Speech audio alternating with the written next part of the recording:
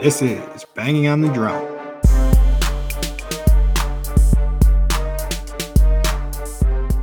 It is another beautiful day in West Central Wisconsin, and this is Season 2, Episode 7 of Banging on the Drum.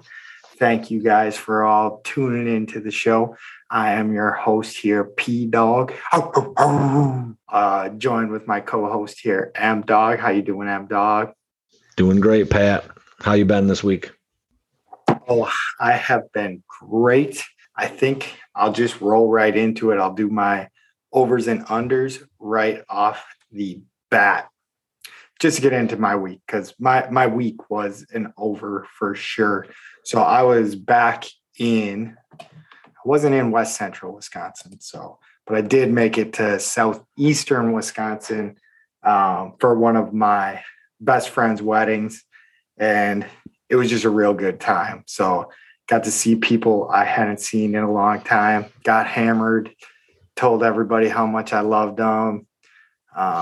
All good stuff that I like to do. Like all my friends, family, their family, my mom was there.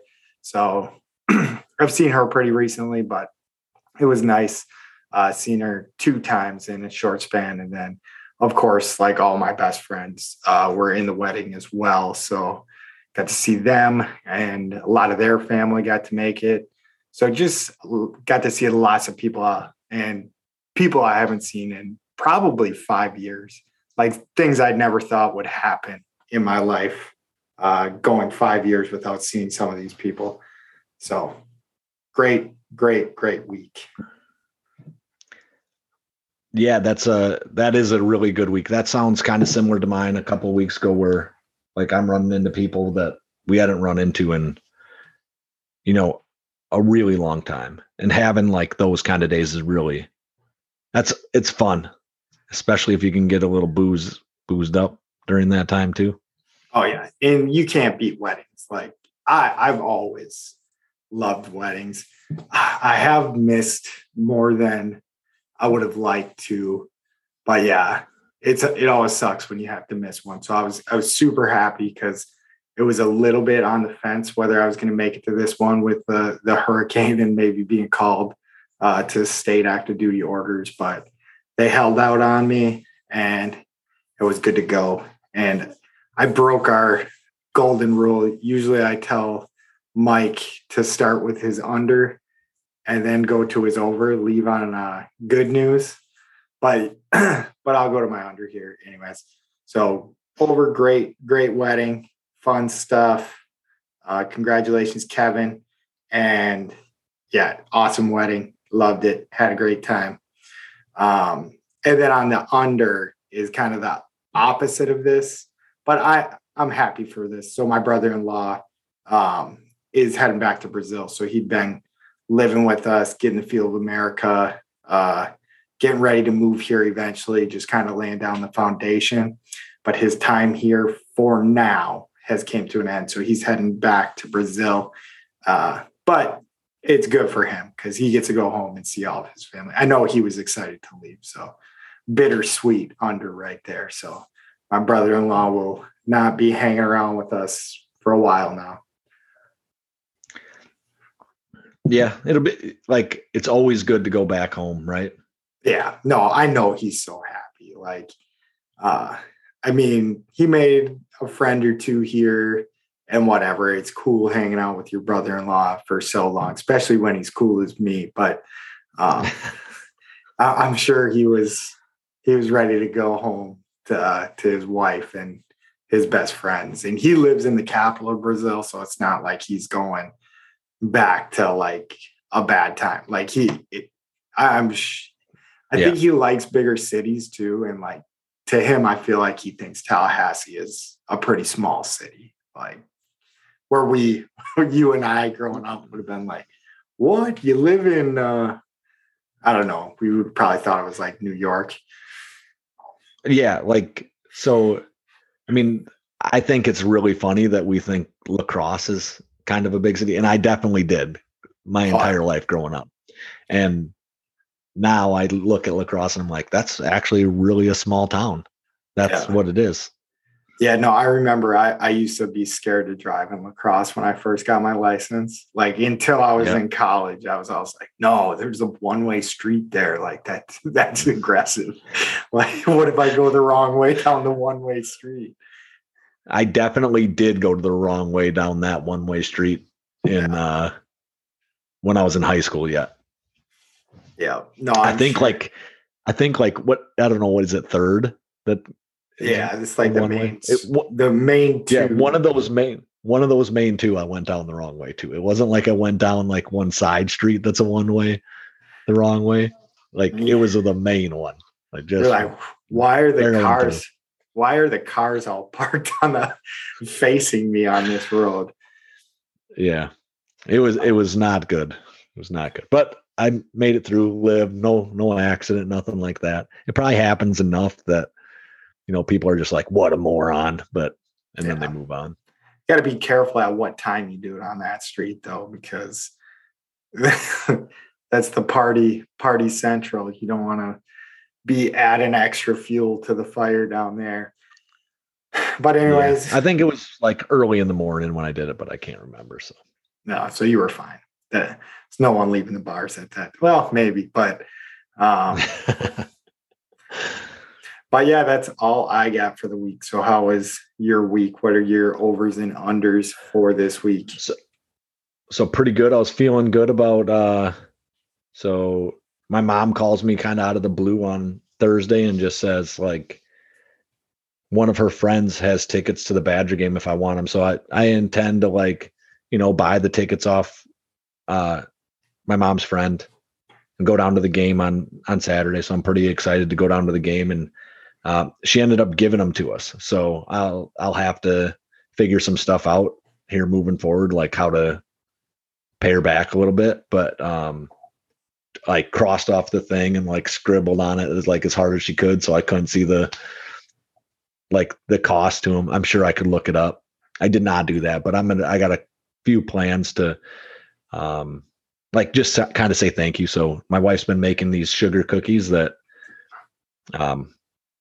she decorates and everything like that. So we're going to give her some of those. And then, we sent like a gift card to her already. And then, my brother-in-law runs that softball game, the, Battle for Wisconsin. And so if they run that again this year, I think I'm going to get her tickets for that. She's obviously a Badger football fan. I assume she's a Badger basketball fan as well. So she'll enjoy an event like that. And so I'll just buy tickets to that, give those to her. And then I finished. So we got to go to the game for free, had a pretty good time down in Madison. And then I finished texturing my bathroom, finished like all the drywall in there.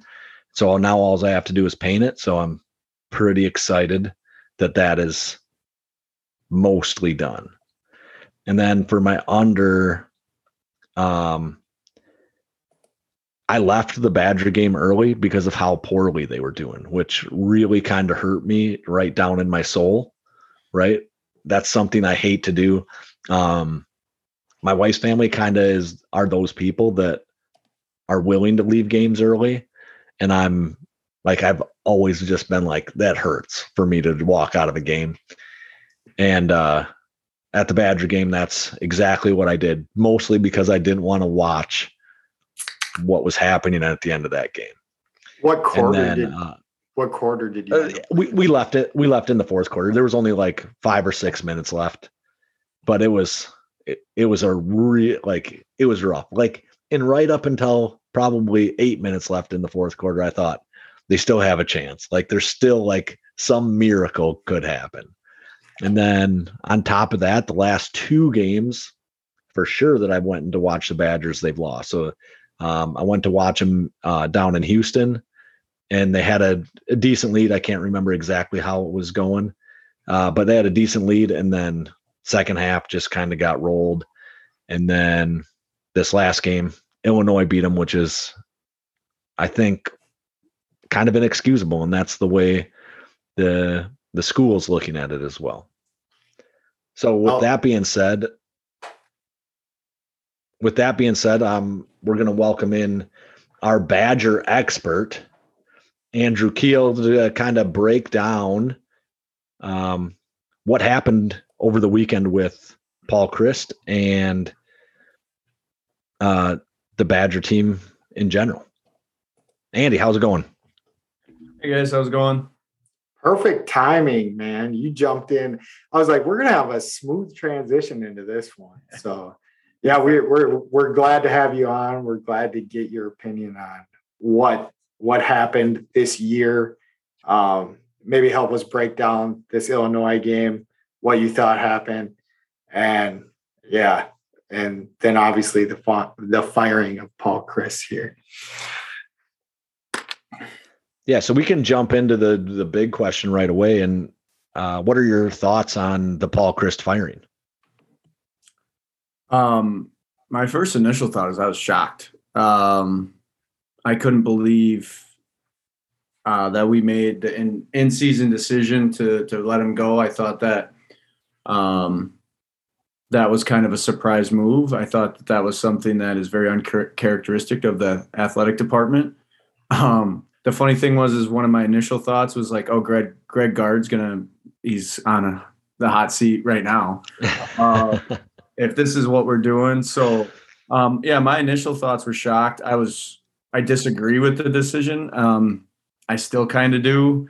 In the moment, obviously, if you guys heard me on quite a bit talking about how I was a big Paul Chryst guy. And this move, really just surprised me that the program went ahead and did this midseason. So yeah, I was pretty surprised when I saw it come out too, and maybe due to you, right? But like to some extent, I am a Paul Chryst apologist. I think that he's been pretty successful, and that's the reason I was surprised. Yeah, So how I've been describing it to people, and I've been getting really frustrated with a lot of people who have been reaching out. Must have got 25 texts on Sunday night, asking about my thoughts and this and that. And really anybody who I've talked to who I would describe as like a bigger Badger than Packer fan is kind of in the same boat that I am. Really surprised, really not happy with the decision on a sense. And then I was getting texts from a lot of people who I would describe as more Packer fans, watch the Badgers, care about the Badgers, are passionate. I'm not trying to discredit their fandom or anything, but they seem to be having a much more different opinion than mine. And I guess ultimately I'm wrong. The AD had the same opinion and he made the decision to do it. So I can't really argue against that. But yeah, I was frustrated. I texted Mike and I he asked me to come on for a couple minutes, and I said, yeah, I was pretty heated. I don't get it. I think he's won enough games. I think he has enough tenure there to be able to sustain that and get more rope. But at the same time, people don't want mediocrity, and I don't either. But my big worry is I get anxiety that we're going to end up firing a guy for winning 10, 9, 8 games. Still hasn't won less than 8 games in a season. And then we end up like Nebraska, where we're in hell for 10 years because we fired somebody over consistency, searching for something that may be difficult to find. So I guess those are just my initial thoughts, kind of all over the place. So my thing with it, so I might fall into that camp where I'm more of a Packer fan than a Badger fan. And I'm never the guy that's like, hey, we need to get rid of this guy. Like, I get what you're saying. So I'll have 2 questions here. Do you think he gets fired if we beat Washington State earlier in the year? And then on top of that, the kind of direction you're saying, like becoming a Nebraska, it just kind of felt like that was kind of the direction that this season was bringing us in. So that's kind of what it felt like to me, like where I was like, I kind of get this firing after the Illinois game. Yeah, I think it's inexcusable. I don't want to make excuses for losing to Washington State and Illinois. I mean, I don't think he gets fired after either losses if we compete against Ohio State. So there's a lot of different things, but I think what we've seen over the last couple of years is people getting the program looking stale. And I think I mentioned it on here the last time that I was a little worried that our program was getting stale in a sense of where maybe we were a 7-8 win team versus a 9-10 win team that we kind of were. But that's not what Nebraska's been. Nebraska's been 3-9, 2-10. And I think when you look at a program like Wisconsin, who doesn't have kind of the recruiting footprint in the state, that one wrong move like this could lead to that. And I just worry that our measuring stick is Ohio State, and people who I've talked to is like, look what we did against Ohio State. Look at this, more so even than Illinois. And I think that's just people. That's just an unrealistic expectation. Now, losing to Illinois is unacceptable. That not only was it bad, it was embarrassing. Mike said he left. I actually did not see or watch the game. I had a wedding that I was attending, and I was very thankful that I didn't have to sit in the stands for that one. But yeah, I just really worry that chasing something that may be unattainable is going to lead us into, very low mediocrity or even lower. But I've had some good conversations with people about just not, am I too worried about losing 10 games a year that I don't look at our program in a way that can win? And I don't want to sound like that. I think there's some realistic things. If you look at Wisconsin, I mean, we've won 11 games, I think 3 times. So I think Paul Chryst set the bar really high for the first 4 years, and then it came back to kind of bite him in the ass in the end. And I do like him as a coach, and he's great to the players. He's great in that locker room, which has come out that the players are pissed at this decision. But if the athletic department is trying to move and say that they're not going to settle with mediocrity, I'm curious what other decisions may be coming down the pike with NIL. I texted somebody and I said, if this happens and these academic exemptions for high profile recruits don't, what are we really doing here? So maybe a decision like this is going to lead to some of that. I do think Jim Leonhard being there pushed the needle on this a little bit. Everything I've read is that the athletic department is obsessed with him, and as is most of the fan base. My favorite player, I think he's a hell of a coach too. But I'm kind of all over. And as you can even hear my thoughts, I still can't quite describe why it happened. I think it's incredibly uncharacteristic, but I can talk about some reasons why I think in-season firings are happening, all based on recruiting aspects. Yeah. And I think Jim Leonhard took that leash and just shortened it way up, right? Because we see him as a dominant defensive coordinator, which is, I think, really accurate. Then we see that, he can be the head coach easily. And I don't know that transition happens as smoothly as everyone thinks it does. Yeah. And I just curious who people want us to be. If the measuring stick is Ohio State, and losing to Illinois cannot happen, but I haven't heard people really bring that up. All I've heard is how we got our shit kicked in by Ohio State and how we weren't even close. And if that's the measuring, look at Michigan. They've had a lot of down years since Paul Chryst. They've only beaten Ohio State once. Penn State, same thing. Michigan State, same thing. Any team that you list in the Big Ten. So I just worry that it's just some unrealistic expectations. But I get it when people say that they're sick of mediocrity, and they get on me about the floor that I think our program has. But I just think that people see what those 5 schools that that are recruiting high, that have a chance to win national championships, and they think we should be there. That's great. But I just think our program is built different in a lot of different ways. And I hear a lot of people say they're comfortable with what the Packers do, which is have a really high floor, right? Yep. And their ceiling has not been reached in 10 years now, right? Or 11, whatever it is. And they're fine with that, but they're not okay with just winning a lot of games in Wisconsin. And I'm not sure I completely understand the difference, because when we look at college football, there's more access to good players, right? Like you don't have to have the contracts, and like things can move around a little bit more fluidly, but it's still, 10 teams that run the show. Yep. And I think, so that's one thing I do, like, I do think it was bad in certain standpoints that we haven't really seen in years past with 7, 8 wins. Penalty, like we were beating ourselves with penalties and undisciplined football. And we've had turnovers under Chryst with Hornibrook and with Mertz. But we haven't had games of 10 penalties. Washington State, we lost that game because of penalties.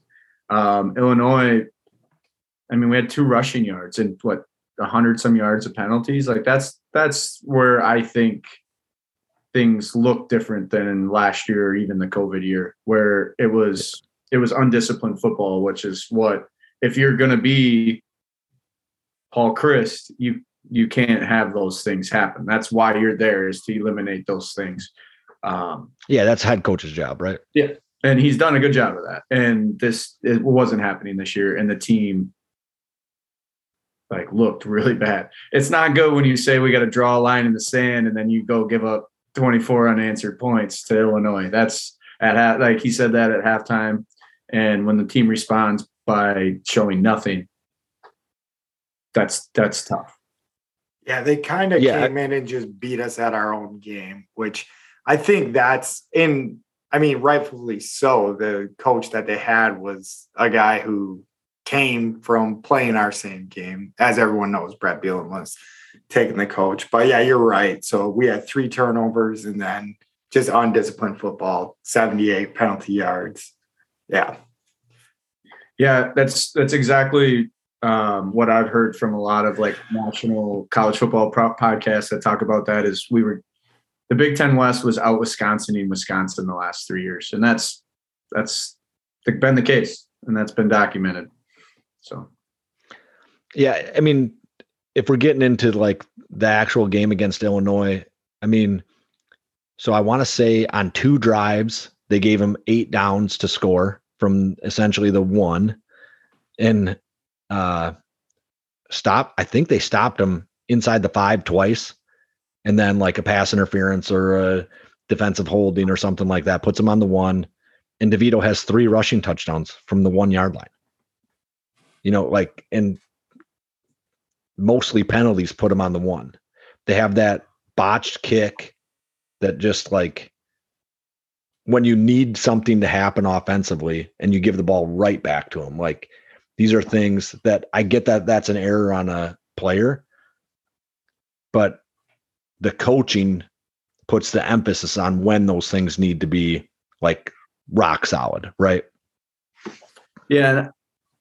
Yeah, those are just things that can't happen, and it doesn't help for the pro Paul Chryst team that's happened twice this year to teams that we should beat, and when we competed against the big dogs, we looked like a JV football team. So that's what it is. Yeah. So what do you see as the positive moving forward from Chryst to Leonhard? So I don't obviously know anything. I don't talk to anybody, but I think what this shows a little bit too is that Jimmy was looking. I think that Leonhard was probably going to be a top candidate for either schools that are currently open, schools that were coming open. A school like Nebraska, I think, may have been sniffing around hard, or maybe showing signs that they wanted to really look at him, and that just is going to increase his profile. So I think maybe his clock as our defensive coordinator was ticking. And we were able to make a decision based off of poor play that may help us keep a guy that we've wanted, I think, all along. And I don't think even myself as a pro Paul Chryst guy, I didn't want to lose Jimmy, and it would have been hard to lose Jim Leonhard after going 8-4 or whatever, have another 8-7 win season, to lose our best coaching asset. That would have been very difficult to swallow, and I think this allowed them. It's not an excuse to do it. There's can't lose to Illinois, can't lose to Washington State, but I think it just accelerated the process because I think he might be getting offers. So I think a big pro is we get to keep the beloved son of Wisconsin. And I think that the way Paul Chryst operated with relationships amongst his coaching staff really limited our options to expand to what I think we all kind of want to see from things like our offense, things like recruiting, energy, swagger, youthfulness, I would say in the program. I think Jimmy could bring a lot of that with just some changes. But can I just riff here for a second? I'm a little worried that Jimmy keeps it the same even next year with a lot of the coaches. Bobby Ingram's new. We have a pretty decent wide receivers coach, good, solid, tenured offensive line coach. And if we switch nothing up on offense, why did we fire Paul Chryst is kind of what I'm saying. So I kind of hope to see a pretty big overhaul with some of that offensive staff, even though I do like a lot of the coaches. I like their values.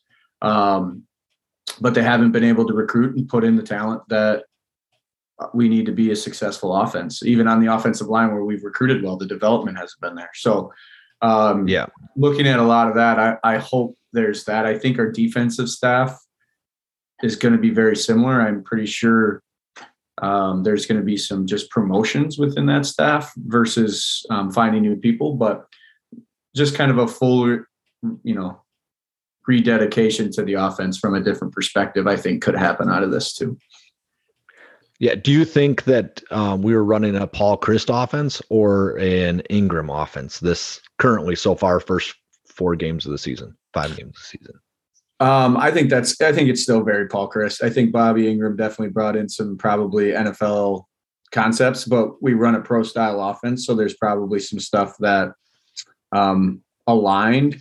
But I think our offense is more complicated. And you can see that with, I think, just a lack of success. There's schools all over the country that break it down and simplify their offense. And you look at a team like Purdue, who just whips it around the field. We got better players than Purdue.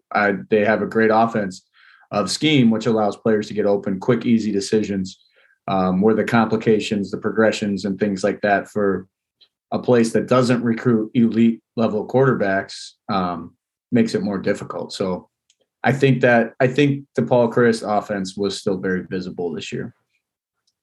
I didn't see anything different. I got one last question from me, at least. I know Mike's got something more, but do you think with losing Paul Chryst, we're going to lose any players along with Paul Chryst that would be mad enough to get out and go? I think having an internal promotion helps that. I think especially with a guy like Jim Leonhard, I know that a lot of the defensive recruits and things like that have said that they're fine, they're staying as long as Jim Leonhard's there. I think there hasn't been any sort of wavering from a recruiting standpoint, which is pretty shocking. But I think in the locker room, I'm very curious about that. People don't talk enough about how much dedication and relationships Paul Chryst had with his players and how much they just respected him. And he's terrible. It was terrible in press conferences, was terrible all over, but the kids on that program really liked him. And you can see that with a lot of the stuff that's come out. So that makes me very curious. It just all depends on how things shake out. I don't really know until the season's over. I don't think we'll see any mid-season transfers, but there may be some people on offense. I mean, Graham Mertz could go because if a new staff comes in and they're going to be looking to bring in transfer quarterbacks, they're going to be looking to bring in quarterbacks maybe they've had in previous programs. Is that a hit? I don't know. Yeah. So I'm sure we could lose players. I don't anticipate losing anybody on the offensive line. And I don't anticipate losing a player like Braylon Allen, who's dedicated to the program. So that was my biggest fear. It sounds like that Braylon Allen was recruited by Jim Leonhard, though, right, as a safety. Yeah, so that's probably a plus. And I think when it comes to recruiting, the head coach matters. But what happens to teams when they lose a head coach is all their position coaches that recruited them the hardest, they spent the most time with, those people lose their jobs. And I think that's what – I don't want people to lose their jobs, but I don't want the same offense back. So I hope we don't make this move and then in 2023 bring back the entire offensive staff. I think there's certain position coaches that could be back. But to me, it doesn't make sense to make this move and then just bring the same people back. What's the difference? What's the change? The same complacency, staleness could be there with those people too. So, yeah. Right. I mean, so obviously we have, I guess, something that I can see as a positive moving forward is that everybody on that offensive side of the coaching staff understands that their jobs could be gone pretty dang quick, especially if like you're talking like that's going to be kind of the attitude most people have is step up the offense, do something different. So they might be willing to not be complacent for at least the rest of the year. And we can get some, new wrinkles into our offensive scheme. Yeah. Yeah. So Andy, we appreciate you coming on. We appreciate you giving us your breakdown and like your opinion on how things kind of shook out down there. You are definitely the most plugged in of the people we got. So we really appreciate it. You might be the most plugged in Badgers fan I've ever met or probably will ever meet. So we really appreciate it. Thanks for coming on. I'm gonna share a story. I texted somebody and I was like, the thing with I was texting with somebody who's a pretty big Badger fan, but I said, if this goes wrong and we're bad in 5 years and we're losing 10 games a year, you're gonna just shut the TV off. And I'm gonna be sitting in Section A, row 39, freezing my ass off in November, longing for the days of Chryst.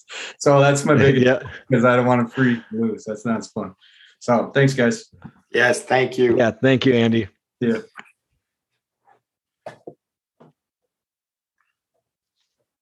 Dang, that worked out well. That was our Badger expert there, Andy. So like Mike was saying at the end of the interview, our most plugged in guy. But do you got any final thoughts about that Badger game that you get to sit through, Mike? So the thing that I noticed the most is the offense did not appear ready to play football on a lot of plays, right? And I mean, I guess the momentum started to slide right away with a couple of picks and a botch kick, and things just weren't going the Badgers' way.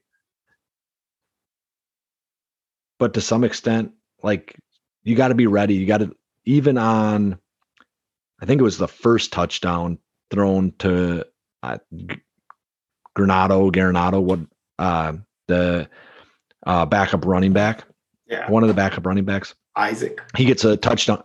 Yeah, he gets a touchdown thrown to him, right? During that play, he's running off the field to go to the sideline. They wave him back onto the field, and then he goes and catches that touchdown. So, like, that was probably a play designed for him. And, like, he didn't know that he was in that package. And that's a communication issue. And I think with something like that, that comes down to coaching. Now, is it top-down coaching or is it your offensive coordinators? I'm not sure, but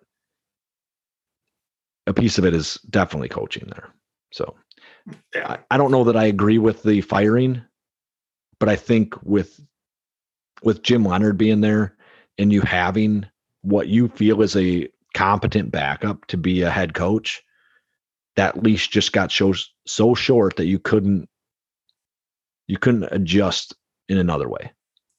Yeah, and I think Andy touched it pretty good, but I do think personally not being as plugged in, like just looking at it, I just feel like guys are probably going to want to come for and play for a guy like Jim Leonhard more so than a guy like Paul Chryst. So I think if he's not getting the job done recruiting, I think at a bare minimum, Jim Leonhard, just by appearance and being a young guy that's played in the NFL, is going to get, some people. Like, I bet you safeties are going to be looking at us like, oh, this guy that could dunk in college is our head coach now. He must be pretty cool. So let's go play with him. But then my other takeaway from this game, people are shitting on it real bad, which rightfully so. But I do think Illinois is just a better team than they've been in the past few years. And I mean, they just came and jammed it down Wisconsin's throat. And I don't think Wisconsin was ready for that. Because even us in our pregame, not to pump our tires too much, but I was thinking, like, just doing the research on this game, I was like, this game is more scary than it looks. It's not your normal Illinois team coming to town to play us with a tenured quarterback and Tommy DeVito getting 3 touchdowns on us. And then their boy Chase Brown being the leading rusher in the whole entire country. It's not that bad of a team. So I think the loss looks a lot worse, but whatever. I'm not too disappointed that Chryst is out, and it is because of this loss. It isn't because of the Ohio State loss. It's just looking like there's going to be a team, like Andy said, playing Wisconsin football better than Wisconsin here in the near future. Yeah. And if they can grasp on what's making them do that, we might get pushed down to being Illinois. And I think we're grasping for something to try not to be that team. Right. Yep. And I think I'm not happy that Chryst lost his job. I think that's not ideal. But I am happy that Jim Leonhard is the head coach of the Wisconsin Badgers. I think in the long term, that's something I wanted, right? I didn't want it this year or next year, and then probably next 2 or 3, but it was something that I wanted to happen long term. When Paul Chryst decided to hang it up, I wanted Jim Leonhard to take over. And so I guess that might have not have been a real option had we waited.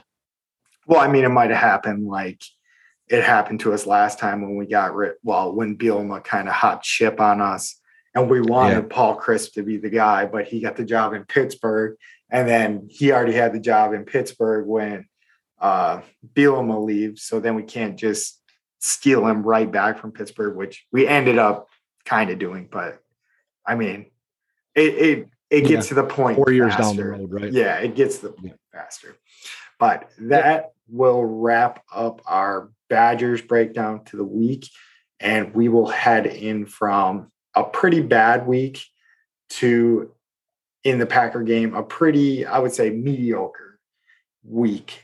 So the Packers squeaked this one out, as all of our fans probably know here, 27-24. Had a pretty boring first half with, I guess, an overtime win is always exciting. But so what did you think about this game, Mike? I mean, so I guess it was kind of what I expected, is Belichick to scheme some stuff up that makes his offense look really good, makes his defense look really good, and just created problems for the Packers. They get a pick six right at the end of the half that kind of puts them up 14-10, which 10-7 at that point, 10-7, which kind of made me like bristle. Like, I didn't know what to think at that point. I was a little nervous. That's something that Aaron Rodgers just never does, is give up a play like that. And I don't know if that's coaching or if that was just instinct on that guy, right?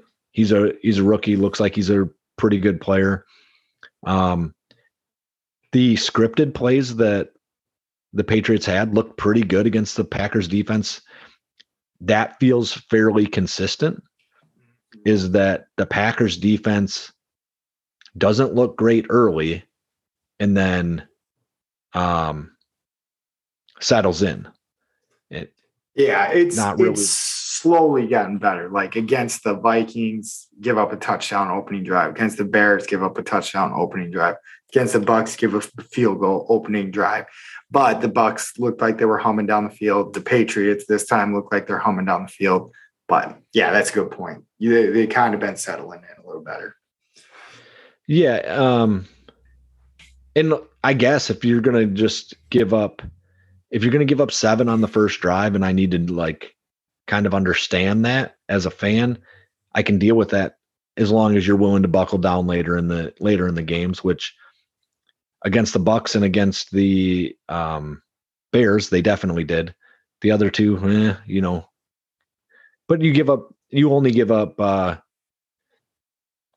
17 to the Bucks, which is okay, because you have that pick 6 in there. That is what it is, I guess. Amos going down with a concussion, I think really hurts your defense. That's losing a player like that is hard to adjust to. And I think our safety spot on defense is probably our thinnest spot, right? That's the space that is toughest to overcome. We were missing. So at that point, we're missing Adrian Amos and Alexander from our defensive backfield.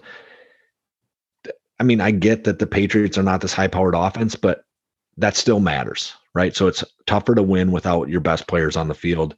Those are 2 of our best back-end defenders for sure. And then you're seeing a guy for the first time, right? So there's no tape on Zappe. Looks like the real deal. Looks like he can play a little bit, but as defenses kind of see tape on him and what he does, that will all be settled out later. Yeah, I think that's a good point. We didn't get to see who we were planning for, but Hoyer was 5 for 6 before he went down. But if a quarterback was going to get hurt, it was going to be in this game. Like the Packers were definitely getting after the quarterback in this one, which was great. And if you look at the box score, it just looks like we should have just rolled them. Because Lazard had 116 yards receiving. Jones had 110 yards rushing. Dillon had 73 yards rushing. So, yeah. To me, watching the game, though, we're still definitely missing something in the passing game. We're running the shit out of the ball, though. Our defense is nasty. They're going to be a team that's going to hurt quarterback. Obviously, you don't want to see a guy go down with a concussion, but they're going to be hitting guys hard in the backfield, which they did. Mike's call at Gary being that guy. Sure. Not that it was that bold, but man almighty, he just looks nasty. Yep, and he's on pace for 21 sacks this year. I think he's got 5 currently, which is really, I think the record's 22. I think Watt said it last year with 22, but that's crazy, really good, because I don't think he got 1 against the Vikings. Anyway, our touchdowns. Watson gets the first touchdown with a run, like a wide receiver, a jet sweep type. Yeah. Yep. Tunyon gets our second one over the middle. It reminded me of another play that I'd seen a few years ago with Tunyon, that maybe we've run that play just kind of a lot, and that's a thing that we do, but it just looked like a plays from his past. And then then we had a Crosby kick, and then that back shoulder Romeo Dobbs. To Dobbs. Dobbs is our other touchdown. And then I think everybody says LaFleur panicked and did crazy stuff, and maybe he did panic a little bit. I can see why that's called incomplete on the one, right on. It must have been 4th down when he drops that, I think, too. Yeah, no, something like that. I'm going into my memory here real quick, but to me, that definitely did not look like a catch, right? That's what you're saying. It shouldn't have been challenged. It shouldn't have been. So I think it doesn't look like a catch to us, because everything we've seen is Bryant, right? Yeah, Bryant from the Cowboys, or Calvin Johnson. But that's not the actual rule with a catch in the end zone. So like securing the ball, putting 2 feet down, that's the ball's dead right there. Right. So we haven't been accustomed to seeing it like that. However, I wouldn't have ever, like if I was the official, I'm terrible official, by the way, so I would never even want to do it. But I would have called it incomplete too. Like I'm not, my wife and I were both sitting here yelling at LaFleur for wasting that timeout in that moment. Because I don't think there was any way you were going to overturn it for sure. Right. So maybe if it's called a catch, you might be able to get it overturned into an incomplete pass, but I don't think you were going to overturn it into a catch. But I could see the argument for it being a catch because he's got the hands on it, 2 feet go down, and that should be the end of the play right there. You see, I get where you're at with it too. Like I'm trying to justify like why he did that. No, and even the people I was watching the game with were saying the same thing. Like it's one of those ones that is going to be confusing for everybody. But like you said, like we've seen in the past, and my understanding of the rule is you just got to maintain possession throughout the entirety of that catch. And I think that's rightfully so. Like, I don't think you can catch the ball, get simultaneously jacked up, like within less than a second and drop the ball and say, well, I had it for, which this one was going to be in more of a gray area, but I don't know. I think it was definitely less than a second. Yeah.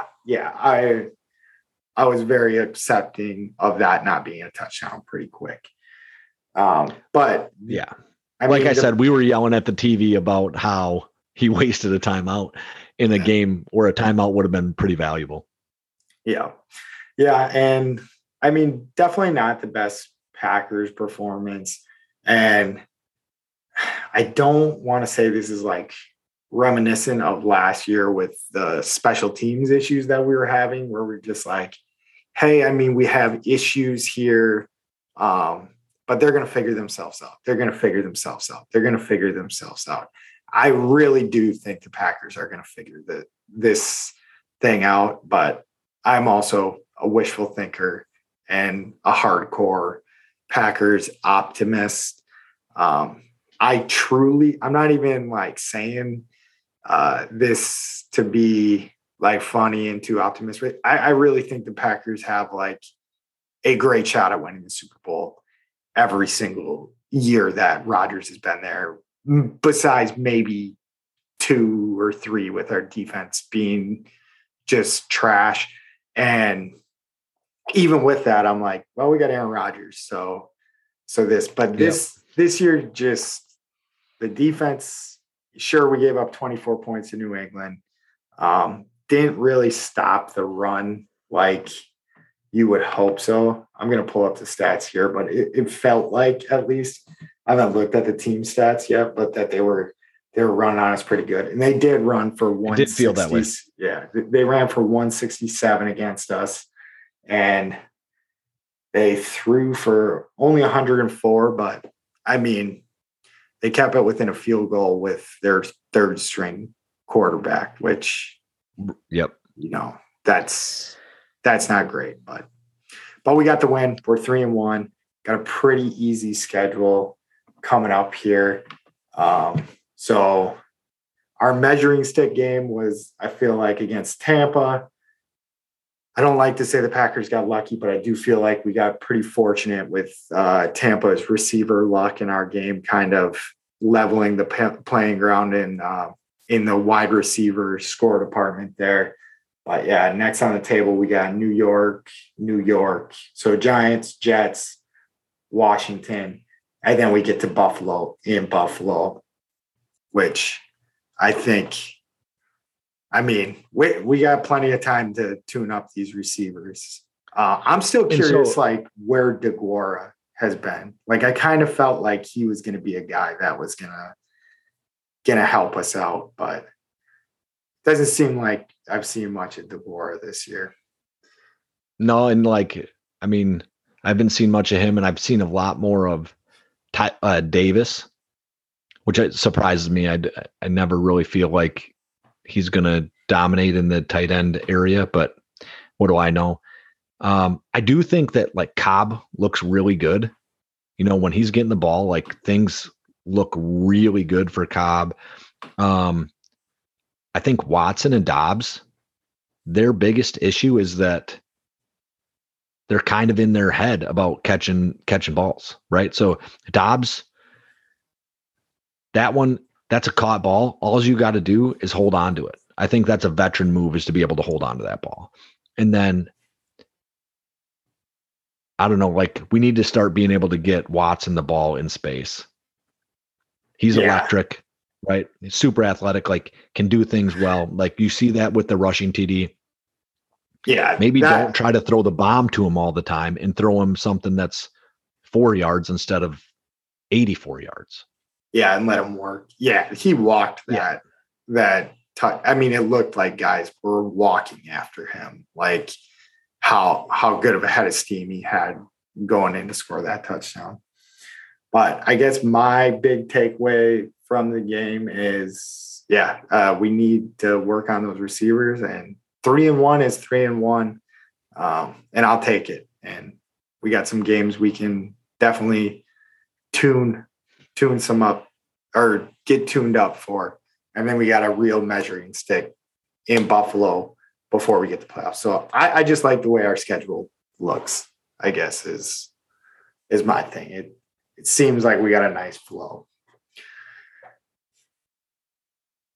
What you got? I think that I like the schedule moving forward. I think the Giants and the Jets are better than we think. I don't know that I think the Commanders are better than we think. And then the Bills, if they're not the best team in the league, they're in the top 3. And so this will be a really good measuring stick of what's going to happen here. So. All right. You ready to move on to the Bing Bongs? All right. Yes, we will sir. roll into the Bing Bong. So Mike named the episode himself that he was going to be fading me this week, and that did not work out well for Mike. I wish I would have took down the totals before the week, but I should just be able to do simple math. So Mike was up 400 Bing Bongs, or he was positive 400 Bing Bongs before this week, and I was down 960. Mike loses 610 Bing Bongs, going 5-11, and I go 11-5 and just light the world on fire. And I was plus 650 Bing Bongs for the week. But I take that back. Mike was 6-11, and I was 12-11. So Mike is now down. He's in the red in Bing Bongs, down to negative 210. And I am down to negative. Oh, you said you adjusted it. Yeah, negative 310. So Mike's 10K is he better start jogging here soon. It's looking like we actually have a fight this week, or this year, Mike. You're not running away. That's good. That's good. That's what you were shooting for. I should have just copied your picks all the rest of the year. So you still can. I would have. No, I don't want to now. I did now. It's not a big enough lead. So I think we kind of talked about it a little bit in the past, that we think that there are ebbs and flows when it comes to gambling like this. The guys that can avoid the big ebbs. So I'm in a really low spot right now. If you can avoid those really low spots, you're going to be a pretty good gambler. And right now, Pat's running on a heater, and so hopefully he keeps that going just lower than me, just a little bit lower than me for the rest of the season. Hopefully I'll turn it around here, and it'll be all, top troughs from here on out. Yeah. Chryst, I think they are. Yeah. Okay, I like it. Crests, and you're going with the wave analogy there. Okay. Yeah, crests and troughs, I think is what I think. Yeah, we'll say that's good. Troughs and ridges is what it is in weather. So I'm on a ridge. All right, there you go. You're in a trough, but we'll run through just kind of what we're doing real quick if we are getting any new listeners. So we bet on the games, and we'll just do long story short right here. Loser of our bet at the end of the year is going to have to sign up for a 10K. And while doing this 10K, they have to shotgun a sun drop before they start the run. They have to wear a shirt that the winner chooses that they wear. So Mike could make me wear a shirt that says "Smile if you like it in the butt" or something like that, or anything. So an embarrassing shirt. And then after the run, they're going to have to do a shoey, which is pouring a beer into your shoe and chugging it, and then smoke 3 cigarettes right after the run within 5 minutes of finishing. Well, you got to start the beer, whatever. You got to start the process within 5 minutes of finishing the race. And I think there's a stipulation you have to try to get your best time too. You can't just walk this thing. Yeah, I won't walk it. I'll run at the very least. But I mean, so my best times are, I'm sure, behind me. Yeah, no, I'm not saying you got to break a certain amount of time and then you get anything off or anything like that. But you got to be sweating. Your shoes got to be nasty by the time that you're doing the shoey. Yeah, my shoes are going to be nasty one way or the other, so it won't matter. Once I put my feet in them, they're not very good anymore. All right. Let's get into the game. Kind of quick breakdowns here. And we'll start rolling through Dolphins, Bengals. I think the big storyline here is Tua, right? Appeared to go out on Sunday with a head injury, and then does for sure go out with a head injury on Thursday night. We didn't discuss this at all, right? No. We missed that for sure. We just thought it was a trap game. And I mean, that was a reason why I thought it was a trap game, but it wasn't said. So no, it wasn't stated. Yeah. I just want to touch on this real quick.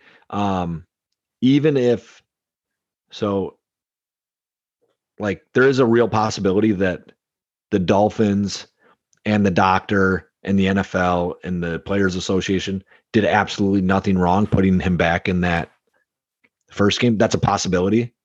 I think this makes it look really, really bad, but he could have ended up with that head injury had nothing happened to him on Sunday. Yeah, no, that's possible. It doesn't seem like that's the case, right? I get that doesn't seem like that's the case. It is possible that that's the case, though. Yeah, no, I mean, just a nasty injury. But even other than the injury, I think the Bengals are kind of a better team than what they've been playing so far this year. And the Dolphins were hot. So, yeah, I mean, yeah, the big takeaway is definitely what happened to Tua. But the next takeaway I would say is the Bengals are still a decent team, which I don't think you need to be a genius to figure that out if they made it to the Super Bowl last year and they didn't really lose that many pieces making it there. Right. They actually appear to have added pieces like to their offensive line and things like that. So, yeah. All right. So we already did the Packer game. So next game we are going to roll into was the Vikings at the Saints while they were in London. Early morning game. Vikings squeaked this one out 28-25 on a game-winning field goal, I want to say, at the end of the game. Missed. Oh, yeah. Missed game-tying field goal. So Lutz hits the crossbar or something, right? Or not the crossbar, but the upright.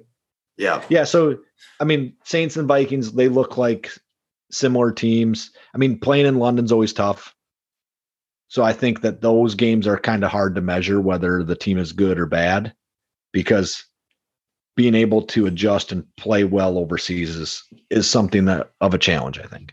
Yeah, and you said it best there. I think those teams are fairly on par with each other, whereas it was a good defense versus a good offense, and the offense ended up prevailing in that game. Next game we have is the Browns at the Falcons. I think I might start calling these guys my Falcons because I just love the way they play. But the Falcons are just that feisty team. I think they're going to win a couple more games than we initially thought at the beginning of the season. And I think it's just because of the way they can scheme stuff up with Mariota and Patterson. I want to say something happened to Patterson in this game, though. I don't know if you know off the top of your head. That Al Geyer, right? So and his name isn't Al Geyer. Like his name is not Al, it's Ty or something like that. Al Geyer is his last name. He had a bunch of rushing yards this game. I did notice that. So I'm not really sure if something happened to Patterson or if he was already dinged up coming in. But yeah, Falcons are doing well and using like the players that they have. Like they're not passing the ball. They got Pitts and that Drake London, and they're not really choosing to throw the ball around too much, which is pretty interesting. Yeah. So the Falcons plays Patterson on the injured reserve Monday following a procedure. Scott Bear of the team's official site report. So yeah, he went down in that game. So he'll miss 4 games too. So it'll be interesting to see what they are moving forward then. Yeah. I just think they're a team that accepts that they're not that good, so they're going to use smoke and mirrors to beat you. And I love when teams do that. So that's why I enjoy the Falcons. Next game we had was the Commanders at the Cowboys, and the Cowboys whooped the shit out of the Commanders 25-10. Did you have anything there, Mike? So there's a quarterback controversy in Dallas, and that's really all I got. I think that I know Jerry Jones said he wanted that, but I don't think he actually does, right? You don't want to be a media circus for like no reason. You don't want conflict inside your locker room, especially when you have a decent team, and it appears they have a decent team. Yeah. Yep. No, I mean, they came out and the Bucks just whooped the crap out of them. And I think people wrote them off, like me included. I was like on the Cowboys before the year started. They get beat like that. But then Cooper Rush has just been winning games for them ever since Dak went down.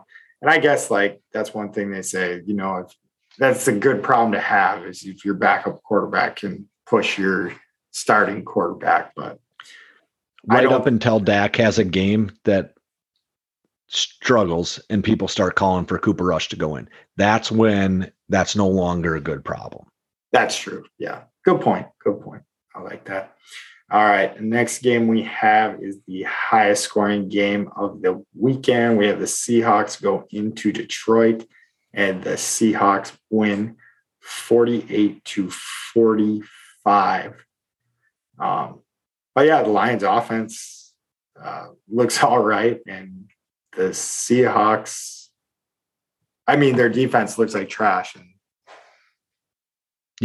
the Lions were missing their number one wide receiver. So Amon-Ra St. Brown didn't play this weekend. So, with something like that, maybe game turns out differently. That's not the way the game was played. So that's kind of how it goes. But I don't think the Lions are necessarily terrible.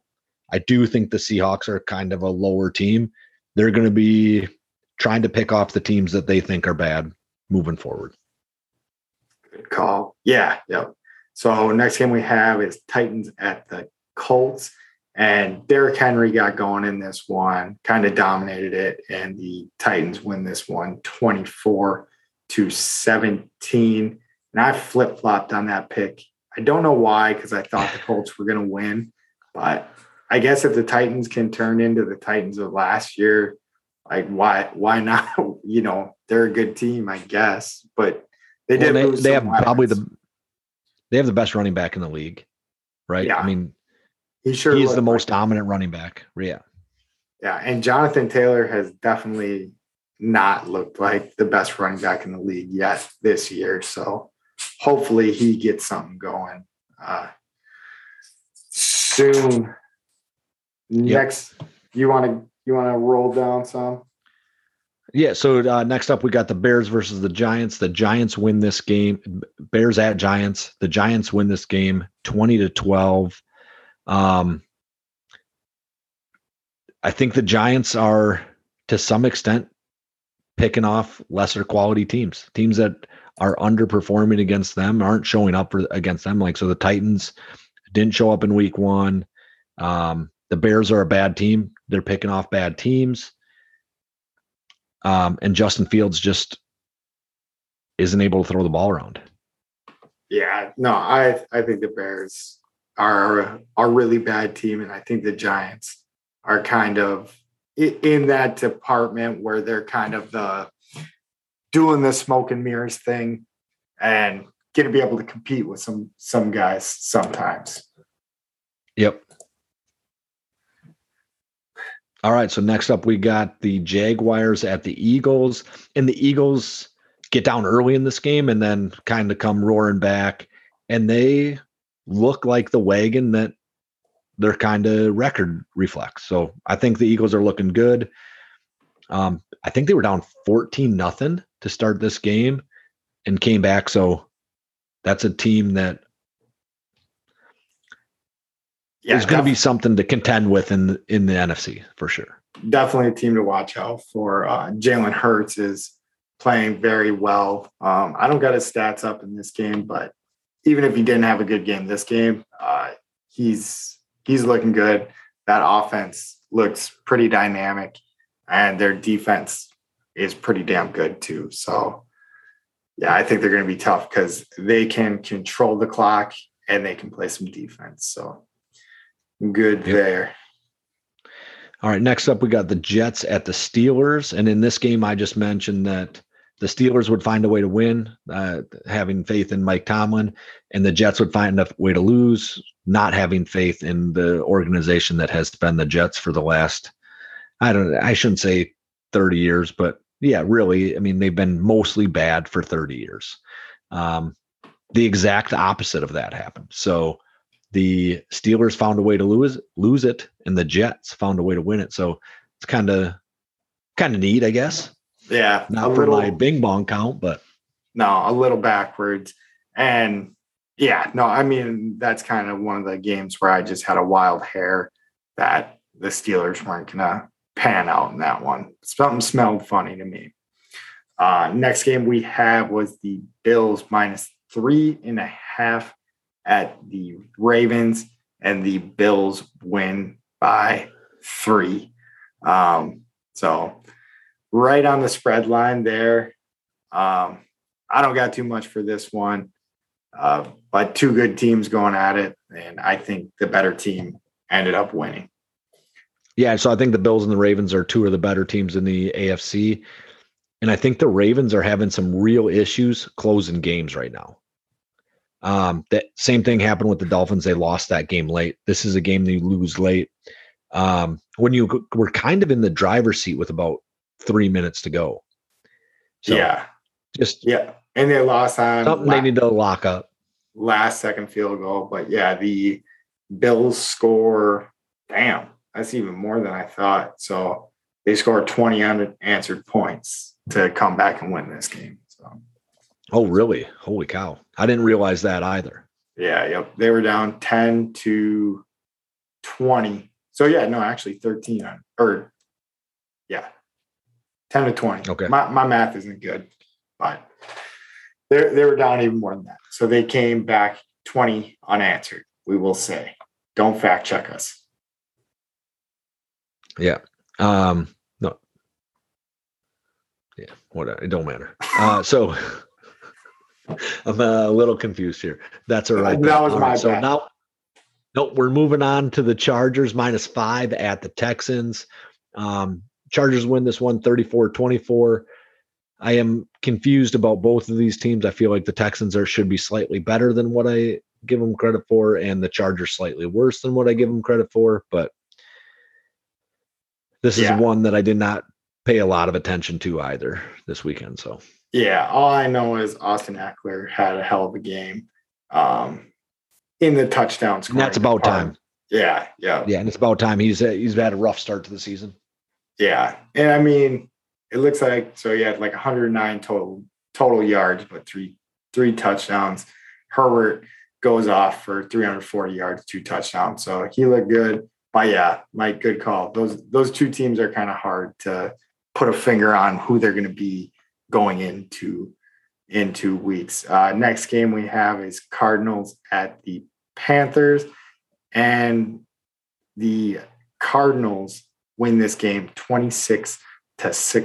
I slurped up a double dog with this one, but I think that's another. Well, the Cardinals is another team here that we just can't tell who they're going to be yet.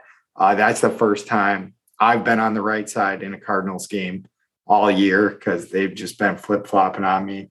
But it does look like they're just a better team than the Panthers, and the Panthers are going to struggle throughout this year, is my takeaway from it, at least. Yeah, the Panthers look like low-hanging fruit, right? That they're the team that bad teams want to go in and beat, right? Yeah. And I think the Cardinals are an okay team. So they ended up beating the crap out of them. And then we're going to head over to the AFC West, where the Broncos were at the Raiders. Raiders were -2.5, which I think kind of was a game that the line smelled funky on.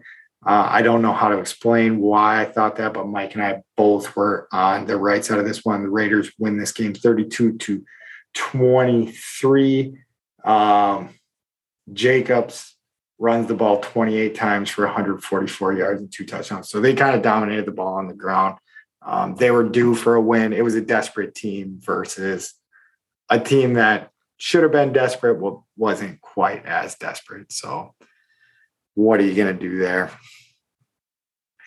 Yeah, I don't know. Broncos don't look great. Yeah. I mean, they haven't looked great in any game they've played so far this year.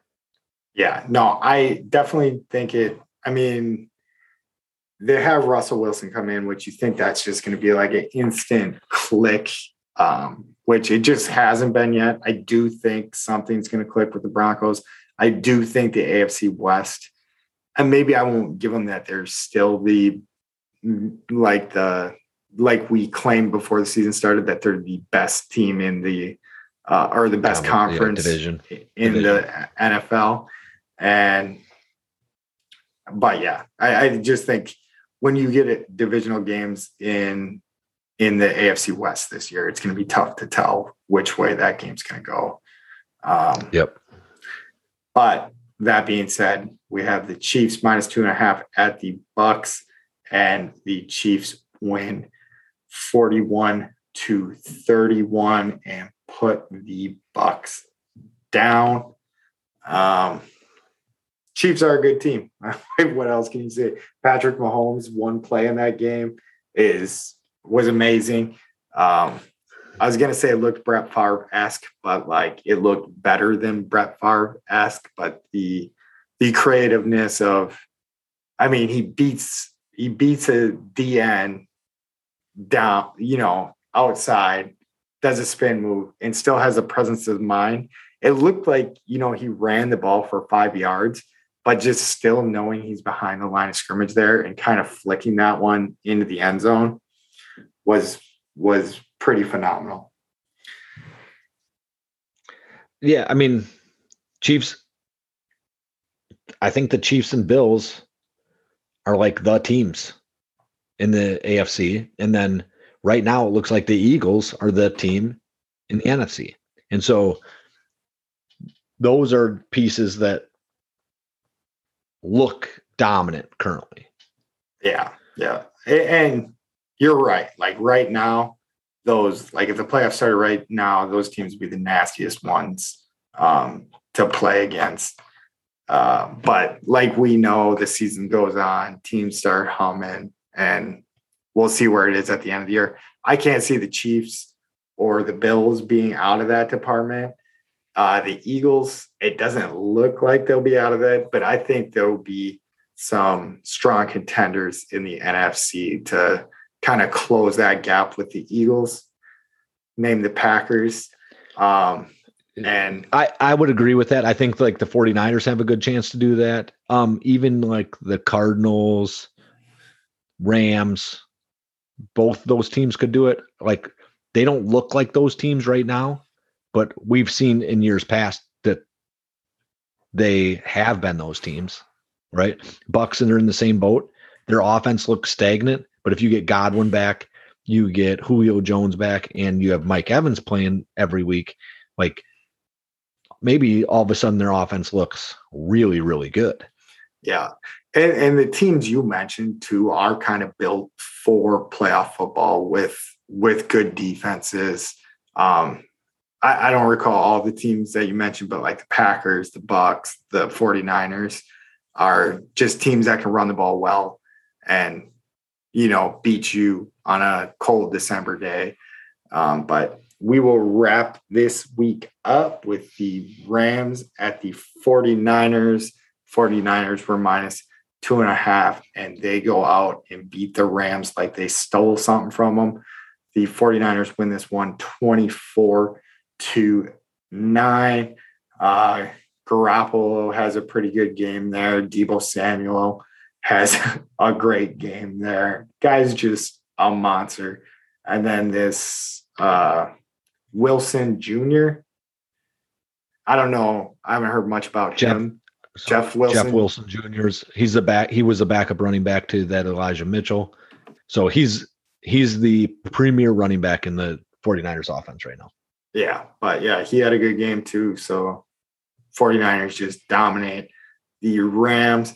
And that's one thing I will say is I would combat a little bit against the Rams being that good of a team at the end of the season this year. But I've been wrong before, but to me, for some reason, I just don't see it this year. I can't remember who I picked to win the AFC West, but I do think it was the Rams. Yeah, it was either the Rams or the Cardinals. NFC, yeah. The NFC West. Yeah, but it don't matter. I mean, but yeah, I can't remember who I probably took the Seahawks. Yeah. In true fashion. So we will wrap this show up with some Thursday Night Thunder, and I have to get to the spread here. So it's Colts at Broncos. Denver is -3. Oof, me, first time seeing that line, I am going to say, man, these are two teams that I was picking to win the division. And that just been kind of not good. Yeah. I'm going to let you go first. All right. So I saw the line maybe, I don't know, 10 minutes before you, and I still haven't been able to make a decision on it. I'm just going to fly off the seat of my pants on the team that, God, for some reason, I don't want to pick either of these teams. Can I call a push? Yeah, I mean, that's bold. Right on the nose. Yeah, that's super bold. Actually, I'm going to go against my better instinct, and I'm going to take the Colts. I think I'm leaning Denver. So I'm taking the Colts to get myself out of my trough. I'm going to go right with you. I'm going to stick with you, Mike. I'm not going to make it interesting. I'm going to go with the Colts as well. And honestly, for a very similar reason, is because it feels like the Broncos should be winning this game. The Colts just haven't impressed me, but I think their backs are kind of getting to be against the wall. And so the Broncos kind of are too, though. So it's tough. It's a tough game. Yep. The Broncos did lose their starting running back. He tore his knee, like everything. 3 things in his Yeah. So maybe but they still have Melvin Gordon back there, who's very, very competent as a running back. He's fumbled a little bit more often than in the past, but still fairly competent. So good point. So you just made me more confident in that pick that I followed you on. But so I'm still not confident. So that should feel good to get me out of this funk that I was in. So Yep. Yeah, you're coming back strong this week. So we'll have the rest of our picks on our show on Thursday. We'll be recording, hopefully getting that out Friday morning. Hopefully this is out to you. What day is it today? Wednesday morning. So we're recording on a Tuesday night. But as always, thank you guys for listening. We love you. Pass it to Mike to tell you how to download, subscribe. Yeah, so make sure you're downloading, subscribing on your device, your significant other's devices, your kids' devices, every device that you can find in your home. Do it there. And then if you get a little extra time, 1 minute, that's all you're going to need. Put that baby on 2 times speed and on silent, and all those people will never even know that they were a listener of the Banging on the Drum podcast. One day they'll be like, man, this is on here every time. And they'll start listening and they'll love it just like you do. All right. Yes. And for all you suckers that are doubting the Brewers, the Badgers, the Bucks, or the Packers, you can eat our shorts. Roll. Except for the Brewers now. All them suckers that doubted the Packers can't eat my shorts. All them suckers that doubted the Packers can't eat my shorts. Eat them. All them suckers that doubted the Packers can't eat my shorts. Eat my shorts.